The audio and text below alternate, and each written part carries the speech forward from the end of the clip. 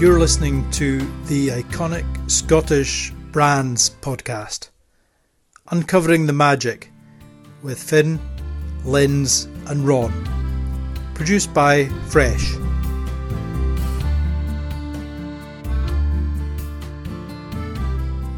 Here we are for our second discussion with Ronnie and Finlay about brands and iconic Scottish brands and what makes an iconic brand. So the premise is that of the programme is that we each choose a brand and discuss why we think it's iconic and basically anything else that comes into our heads at the time. So after our first programme where we discussed some interesting brands, we thought that today that we would have a theme related to storytelling and the place it has in building of brands, and particularly the iconic aspect of it. So I think maybe we should just introduce our brands first, and then we can get into the nuts of the discussion. So if I go first, of course. Of course. So I've chosen something a little bit controversial in these times of pandemic, and chosen something from the aviation industry because I think it's an industry that's going to need some real push behind it to get it started again. And there is a company for people who are not from Scotland, and maybe even Scottish people that don't always know it, is called Loganair. And it was created in 1962 by a guy called Willie Logan, who owned a construction company and basically liked flying and just took his planes from his different construction sites, and that's how it started. And it has become, in my mind, a kind of iconic Scottish brand because of specific reasons and the way that it presents itself and the way that it kind of links into the heritage and other Scottish brands as well that it tries to promote, and I'll maybe talk about that a bit more as we go on. But it really is, I mean, the main story that it connects with, and the thing that it connects with me, is basically it has two areas that it's linked to Scotland with, and one of them is it used to take all the newspapers up to Stornoway. And then what it brought back down was the Harris Tweed. So that was its main kind of link when it started up. And also it's the airline that flew all the Shetland ponies to Fair Isle. So that's kind of like the two, and that's their image is, they very much play on that. Okay. So we'll maybe discuss it a wee bit more as we get into the story. So I think maybe Finlay, you can go next because I think yours is kind of linked to my area. Yes. It sounds like we'd almost planned this. It's like we've had a discussion to work this out. So I'm kind of countering your airline with a train service. They're in direct competition, you could say. Mm-hmm. But there's like yours, there's lots of story behind it as well. The Caledonian Sleeper train, or just simply Caledonian Sleeper. So it's the overnight services from London to Scotland or Scotland to London, depending how your life and your universe is oriented. And yeah, like yours, there's a real old backstory as well, even older obviously than the airlines. And you're going to get fed up with me bringing Victoriana to the table. So old Victorian brands or services, products. So originally, way back in Victorian times, 1873. And wow. Service, and this has evolved, and it's had a real checkered history through private, public, private, again, ownership, and there's a story in there. So yeah, that's what I'm bringing to discuss today. There's kind of that romantic notion with trains as well, isn't it? The sleepers that you kind of that has that connotation as well. I always think that trains are much more romantic than planes, to be honest. Totally, and that's where I'm coming from. I think that is, where the iconic is.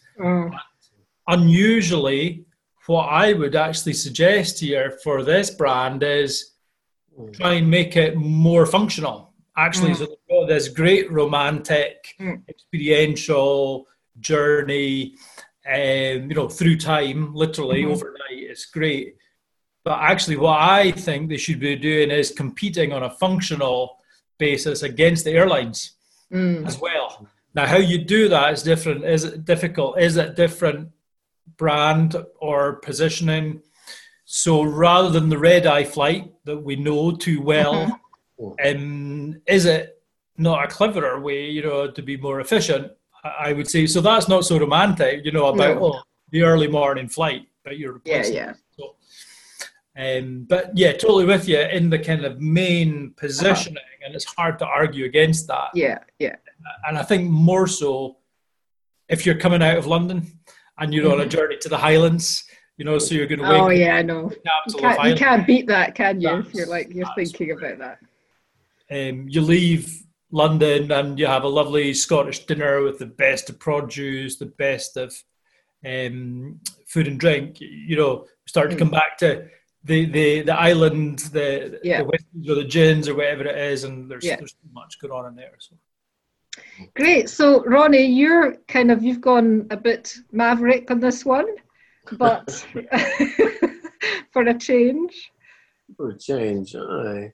Well, I mean, when we talked the idea of storytelling, and I was thinking about, well, what immediately comes to mind and is Scottish, and I think you could say it's a brand, if you will, is a person, and that person is Billy Connolly. And the big one. I mean, he's even, there you go. There's even that kind of immediate recall from Finlay. What's interesting is that I think that people are brands. I don't know that Billy was originally strategic about it, but if you begin to look at the origins of the music and the folk music with Jerry Rafferty and the Humble Bums, and then sort of ad-libbing and storytelling between songs and emotional connect, reaction, humor, and projection, audiences could see themselves in the story. And also, as he gains momentum and he goes towards comedy, I mean, if you look at what Billy does, he doesn't tell jokes, he tells stories. Yeah, totally. So it's a narrative. And I think there's also a wee bit of ordinary boy done really good. So there's a nice story in there. And also to the point, I mean, there are other people that come to mind. I watched a thing with Bruce Springsteen, and he's doing an off-Broadway show. And he created this kind of archetype of a kind of blue-collar worker for the everyman. And he was very open in the show, and he said, he's never worked in a factory. I mean, Billy, I think, did work in the... Well, he worked in the where was it? In the shipbuilding, wasn't it? He worked. Yeah. So you've got that kind of Glasgow, that kind of roots thing. So it's, we mentioned authenticity. Yeah. In the last show. And also you've got personal and cultural significance with the storytelling. And then one of the things, if you look at the internationalization of brands or brands that want to be global, we talked about having something that is of cultural significance. And he's making comment on things that are within cultural consciousness. And also he's funny, he uses humor. And humor transcends, and it cuts through, and it circumnavigates other things that would cause barriers. And then you get into brand stretching. So he becomes an actor, he becomes a serious actor, and he also becomes a TV star in America.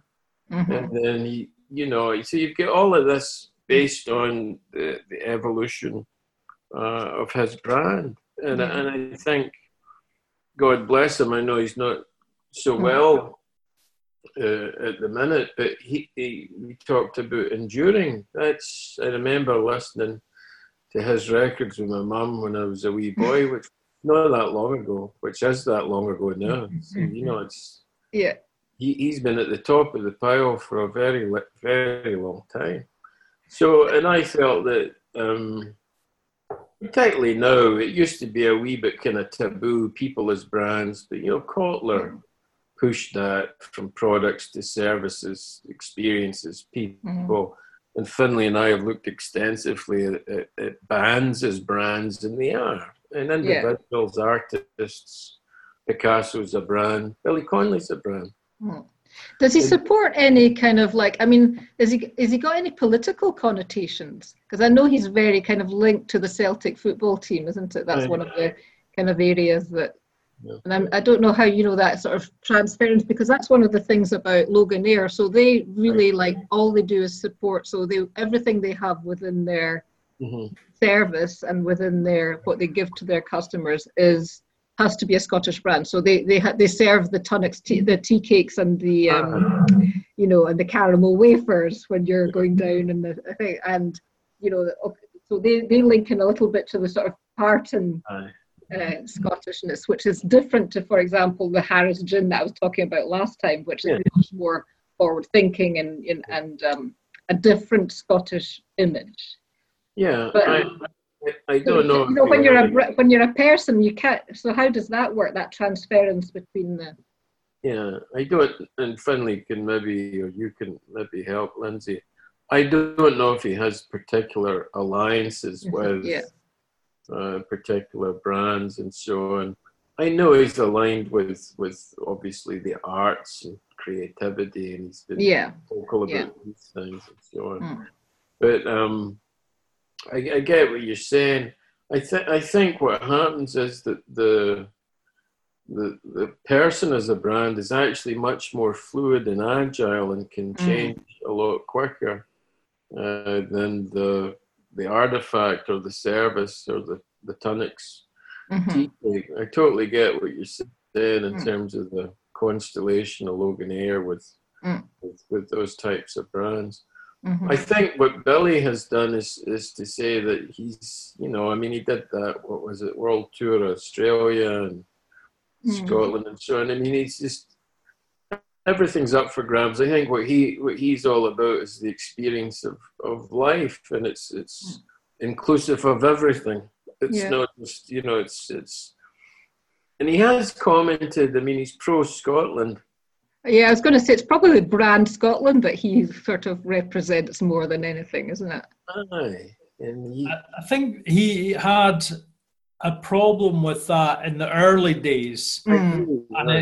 So just going to try and connect it with the travel a little bit. So here's someone who almost personified working class Glasgow and all of the culture through, the sense of humour, the music, the excesses of partying and stuff like that. Yeah. And he told those stories that we all loved and identified with. And then, if you remember, he went to London and did really well. Yeah. And Scotland and Scottish people are always a little bit uncomfortable with that, with success. And I think there was an element of, wait a minute, now he's going away and telling all these stories and it's us that everyone's laughing at. And we didn't get it, that actually the humour travels.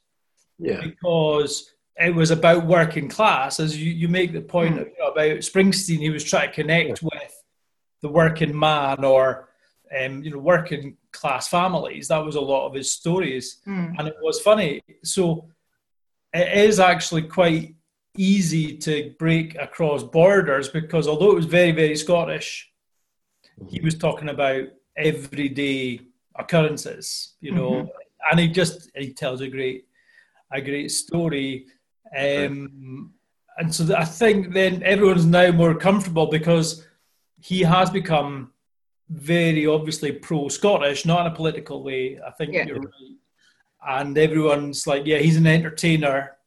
He's an artist in different ways, and you were making the point about his how he's entertaining. But what he's actually doing now is, and it's quite brave of him, he's talking about death.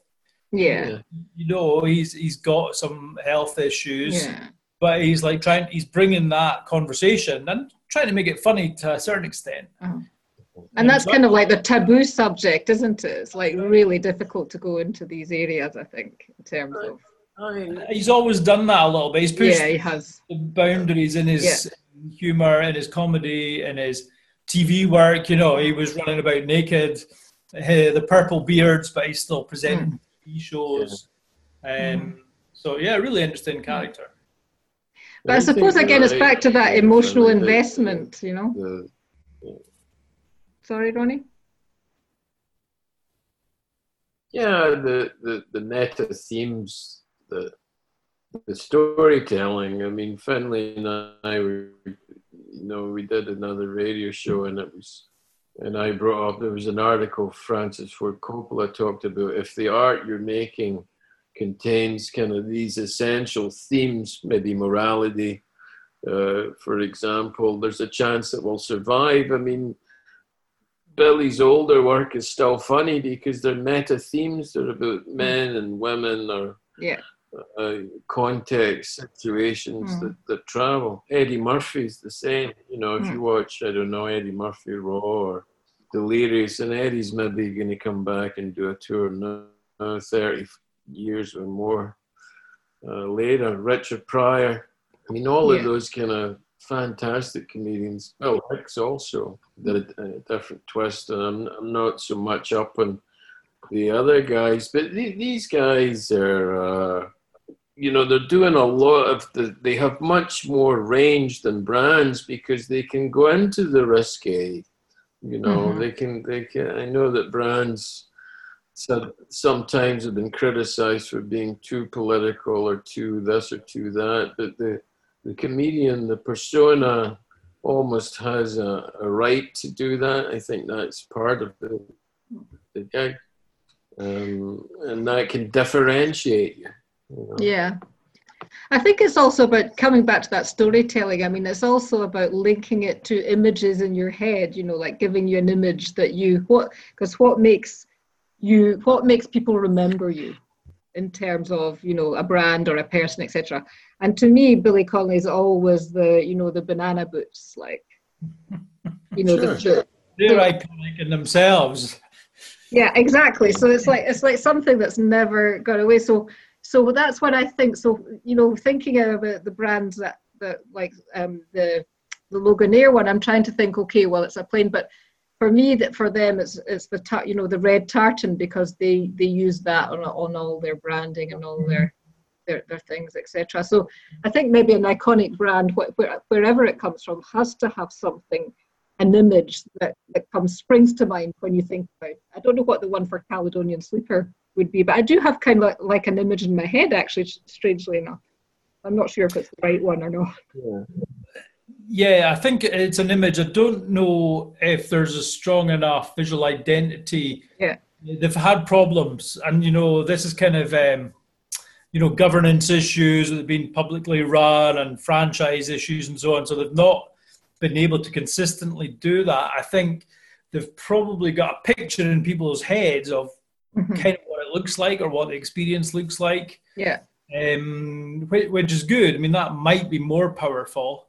Yeah. And I was thinking when you were talking there, the Loganair, it pops into my head, but is it not more important to try and capture everyone's own stories within that, or unpack them as if you've had a lovely flight to Lewis or Harris or wherever it is that's the actual trigger you want, or is it to their advertising, because it's cinematic, isn't it? Yeah.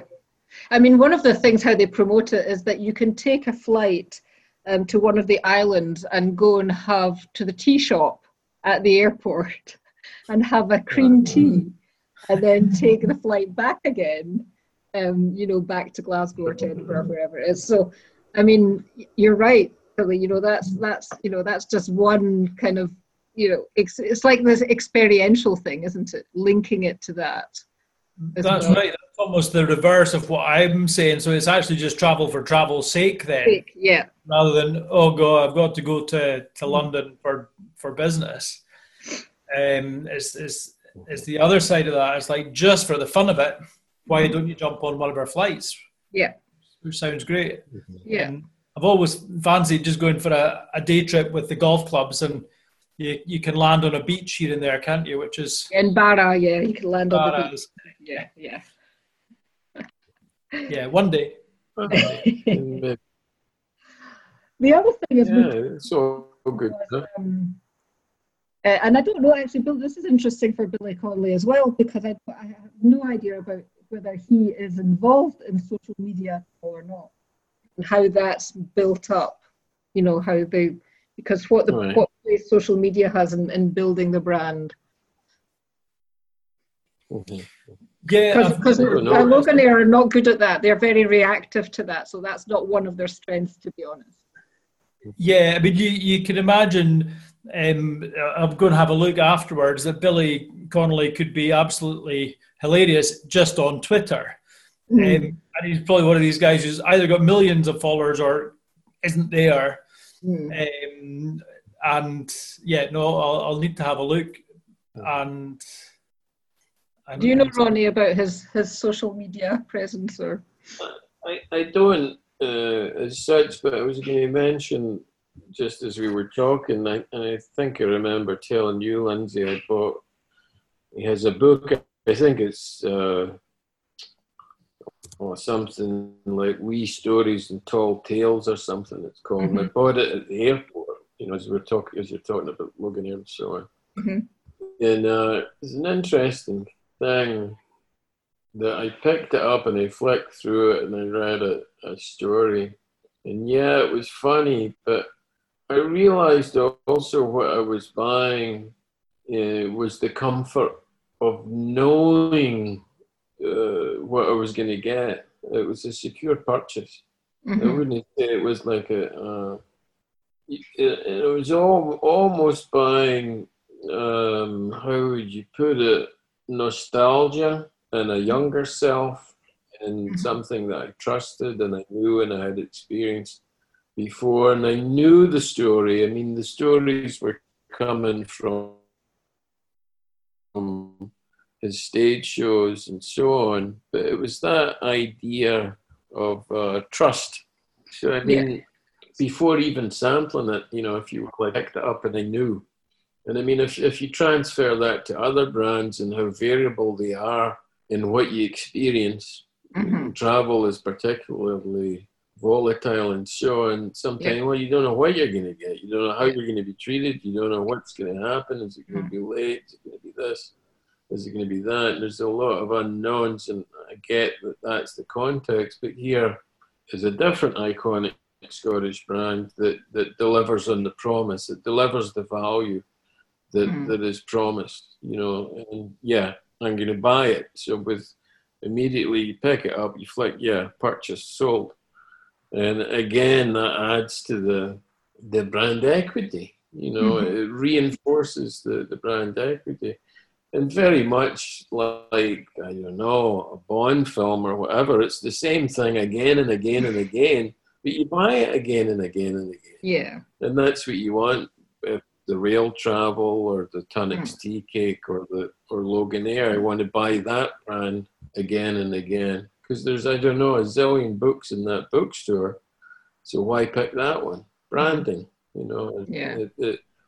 also what you talked about earlier, Lindsay, the image, I think it's a picture of him. It's the beard and that hairstyle, and in fact, Ronnie, he's probably got a similar hairstyle to you. The more we talk about it, and I'm not swearing now, but Finlay could tell you I can swear over the best of them.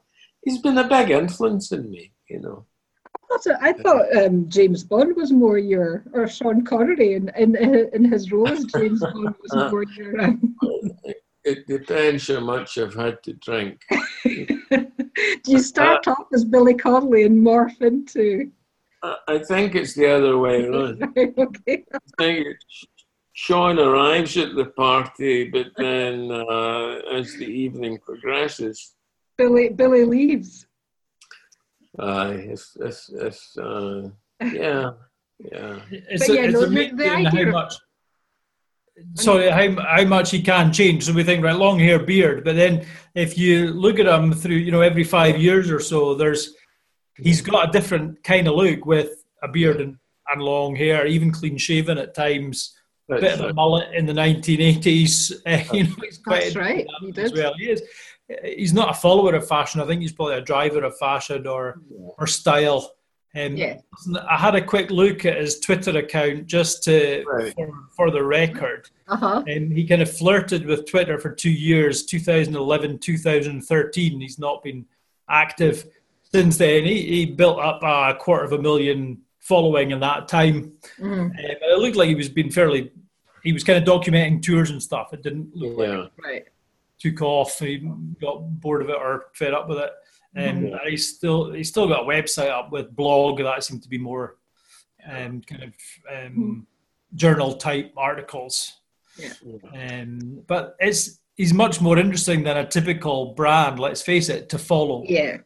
We follow brands, but really it's quite hard for them to engage with us in a real entertaining way. I would agree with you, Finlay. I mean, I don't think Billy has necessarily been calculated or strategic the way that a brand is. I mean, there's obviously strategy in there, but a lot of it's organic and authentic, and there's momentum with it, and it's what you try and transfer into branding. That he's done organic. And I know we're having fun with Connery there, but he's exactly the same. It's a similar. He creates we have fun with it. That accent he created, the persona he created, Bond he created. He manufactured himself, and I think that. That's openly discussed. I think Michael Caine has talked about that idea that both he and certainly Roger Moore, Roger's accent, these were finessed and cultivated and created. The personas were created. They branded themselves. No, definitely. Sorry, on you go, Lindsay. No, it's just to come back to something you said a little while ago, Ronnie. I mean, it's about this creation of trust and knowing what you're going to get. So they created this persona and this accent and this way of kind of communicating with their audience. And as long as they kind of continue with that, that's what people want, and that's what they get from that.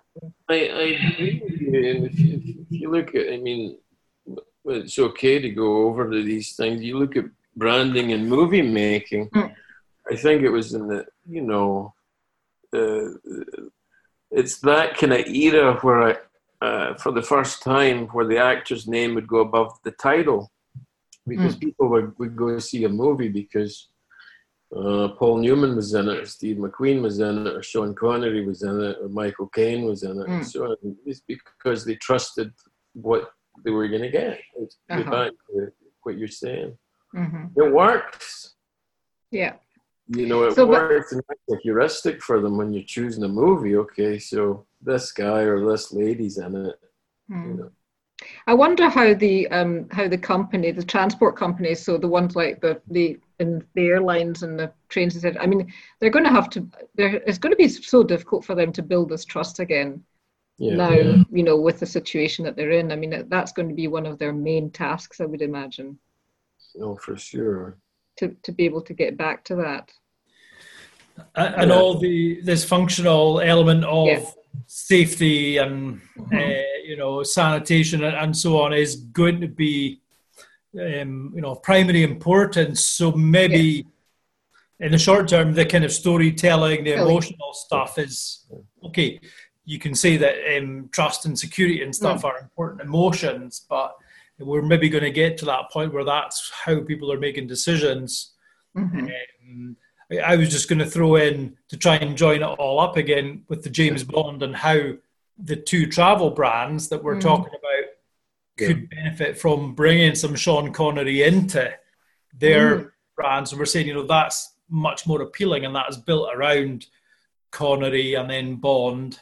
Mm-hmm. I mean, both of those, I'm not good enough to recall which films, but Bond's been on a number of trains. He's been on the roof of quite a few trains, and in small plane as well. It's like totally.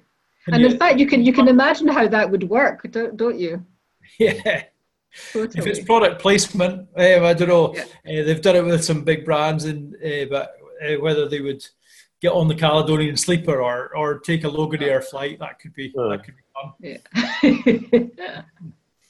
But I think you're right, Finlay, that in the interim, given the health concerns and so on, there'll be a recalibration towards these measures. But then everybody, as in branding, everyone will do that. So everybody's offering the same thing. So then you're back to, okay, so now we want to augment that with something. Give me something different, because that's a given. Now you understand that, and like you say, so you could have, as Lindsay said, there can be brand alliances, celebrity endorsement and all of that works too with Scottish brands. I mean, it's all part and parcel. I mean, if you look at what was that TV show called that's in Scotland? It's not Highlander. It's the Outlander. Yeah, so Outlander. I mean, a lot of people in terms of tourism are wanting.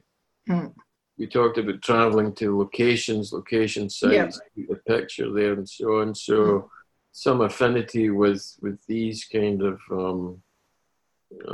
movie entertainment location things is interesting also.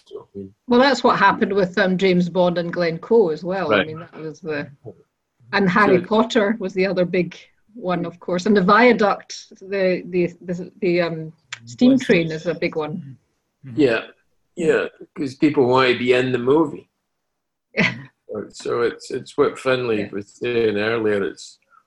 It also relates to Billy Connolly and the humour, because what you're doing is, or some of what you're doing, you're projecting and you're seeing yourself in that situation or that story. And you were mentioning trains being romantic, Lindsay, or they can be. Depends who you're with, of course. But, or it could even be thrilling, the Bond thing, or what was the other guy, Poirot, in terms of murder. Oh no, Hercule, the Orient Express.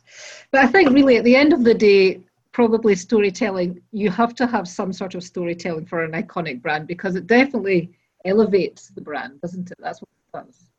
I think it makes it memorable, elevates it wherever, whatever else is in it, it needs to have something. The other thing, I mean, you said it there, it's memorable, it's meaningful. The other thing is you can share it. You share a story.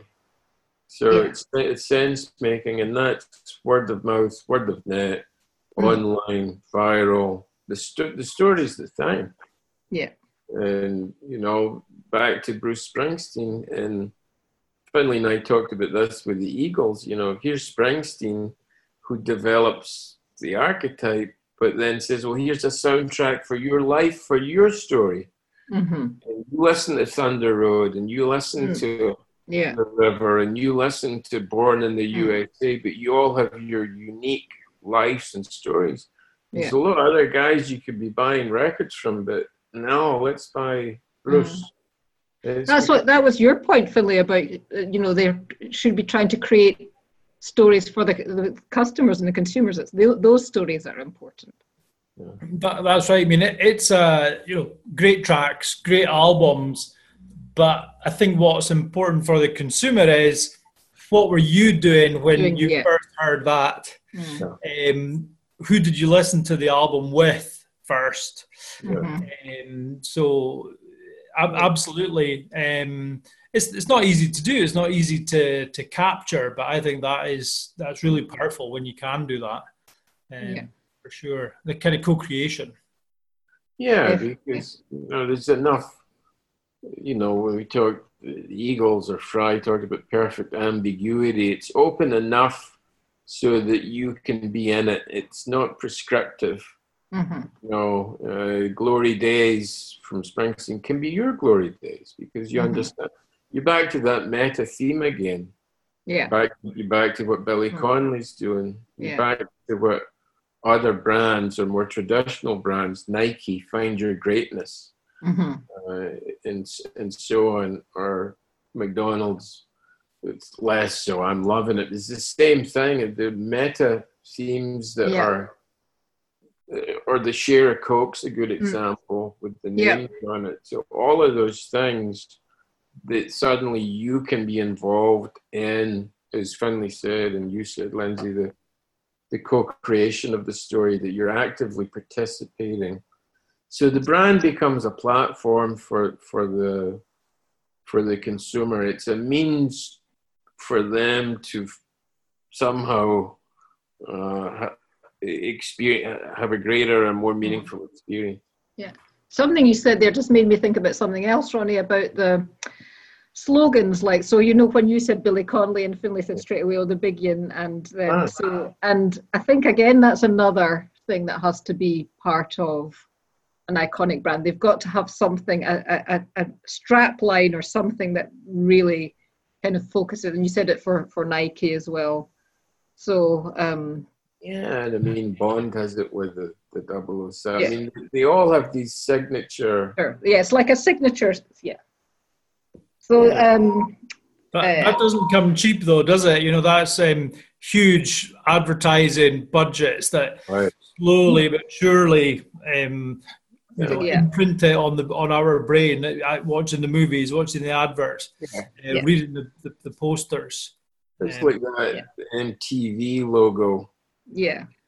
24 hours a day for years. Mm-hmm. Yeah. You know, it's no music television, it's MTV, and that's what it looks like. And we all could see it there. It's that constant reinforcement. I suppose Loganair have tried it because they're kind of billed as Scotland's regional airline. That's their kind of slogan sentence. So I suppose they are, you know, they are hitting a lot of the milestones for iconic, but you know, again, it's down to what we said last time, wasn't it? Iconic can be iconic for some people and completely unknown for others. I think they get a few things right. I mean, I've previously flying a lot, and as you know, and I know you are, Lindsay. So does Finlay. So I mean, I was flying out from Glasgow a lot, and as I would go down into the duty free part, they had Loganair had a prime piece of real estate, if you will, promoting themselves. And so I mean, everybody was seeing that, and that's dynamite. I mean, because slowly but surely, and then I think I went online and looked up. Okay, so where can you go? So it's that brand awareness. Yeah, I mean, exactly. Lindbergh's was true when I was flying into Copenhagen a lot. We talked about it, and I watched, you know, ethnography. Everybody would exit in an escalator, everybody from the airport, and as you would go down, it said the home of Carlsberg. So everybody's programmed to recognize and drink Carlsberg. And I mean, it's an international city. You drink whatever you like, but it works. You know, it works. That's part of the reinforcement and the reminding and the constant sort of recognition and recall. It's why I picked up the Billy Connolly book. So merchandising and positioning and his image, and then your hands moving, and in product trial, recall, or sale, 20 quid. You know. Yeah. So there you go. Good. Okay, so that's it. There you go. Catch the train, catch a plane, and you can listen to Billy Connolly. Like it. But I definitely think storytelling, you can't have an iconic brand without storytelling, and that's really the end of the... I think we're in agreement on that. Yeah. I think so. And stories are interesting. And personal and memorable. Right. And the other thing is, and Finlay and I have talked about this for other things, stories can evolve, new contexts can take place, new characters can be introduced. I mean, Anne and I just watched, we watched a show on HBO, The Leftovers. I don't know if you've seen this show. No. So, it's set in New York, season 1, then in season 2, I think it's one of the southern states, and season 3 goes to Australia, and the characters move, but the context has changed, so the story develops. So you're still engaged with it. It's the same story. It's variations on it, but okay, this is interesting. So I think that stories can make brands live longer. Just something that's popped into my head there just for that, because then if you think that stories is kind of one of the main things, then every comedian could be a brand, because they all tell stories in some way, but they're not. So there's something else that Billy Connolly has which makes them different. I think that's what Coke has, that's what Apple has, that's what Nike has. Yeah. That's why they're iconic. The magic element. Yeah, it's the magic. Is that we said that last time, didn't we? That's what we concluded with. Might find the magic. Yeah. It's a kind of magic. So we're back to the same thing again. It's like there's all these elements, but there has to be something. There has to be like a spark or something that's. Yeah, I think it's like being in love, isn't it? It's like why are you attracted to one person and not another? Because there has to be that magic. Brand love. Brand love. It's the, I think that's where the mystery lies. Finlay gave me a book. It's in Scotland, but it's a great book. It's about that, the alchemy of finding the magic in brands. Forgive me, Finlay, remind me of his name. I keep forgetting. Rory Sutherland. Quite brilliant. He works at Ogilvy, vice president. Vice president at Ogilvy. And one of the things that he said is, branding is about creating a mood in the moment, and it's not this rational stuff. That's where the magic is. In the moment of it's the feeling of it. I think it's elusive. I think lots of people make products and tag on things to them, such as stories. But I think it's, for example, I don't know, maybe something like, and Lindsay, you'll know more about it than I, Louis Vuitton. And why would you think I would know more about it? You move in those kind of circles, right? But wasn't it from the luggage in Paris? The luggage, yeah, that's right. Like that, yeah, very much. Well, very much the traveling thing, the same in the trains and planes and automobiles, and it wasn't. That's what they did. They just created luggage, I think, for horse and carriages. When at that stage. So it was, that was and that's why their luggage was so sturdy, because it had to withstand all the. Yeah, and Levi's did that when they positioned themselves with the ruggedness and so on. I think there has to be some truth or big word, but authenticity in the story that you're telling, that you're not just attaching a story to a product. Yeah. So authenticity was last time, I think, that we concluded with magic, and then this time storytelling and magic. So really magic is the link and the other bits in between. I think so. Finlay knows all about this magic stuff. He's the guru in the magic. If we can come up for the equation to actually capture it, we'll get into there's magic. It's like, how do you write that perfect song or make a perfect movie, or it's kind of secret. Aye, and that also relates to the people behind brands. I think a lot of it's to do with inspiration and creativity and lightning in a bottle and all co-creation, Ronnie. Co-creation. That's the other. Aye, and when you're hot, and when you're not, you're not. I mean, the environment and the movement, and you see this in music and art and comedy, and some brands try and be cool all of the time. I get that, but some, and Finlay and I explored this within music, kind of go through different life cycles, like product life cycles or trend cycles and so on. We talked about Clapton, and Finlay mentioned it earlier with Billy, subtly sometimes and drastically others changing image. Madonna did it in a bigger way, Clapton did it so that they're relevant and so on. So, I mean, they are playing all the same tricks. So, sorry, Lindsay, I know you're trying to wind it.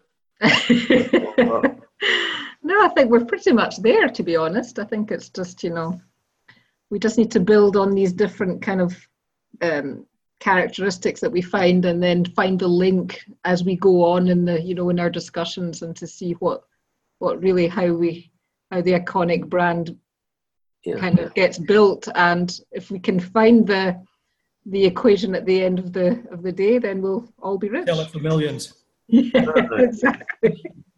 It's just as you were saying all of that. I mean, look what brands do. I think there's a lot of magic in human beings, because you're trying to appeal to human beings, and human beings recognize and resonate that. So that's where celebrity endorsement comes from. That's where Michael Jordan and Nike comes from.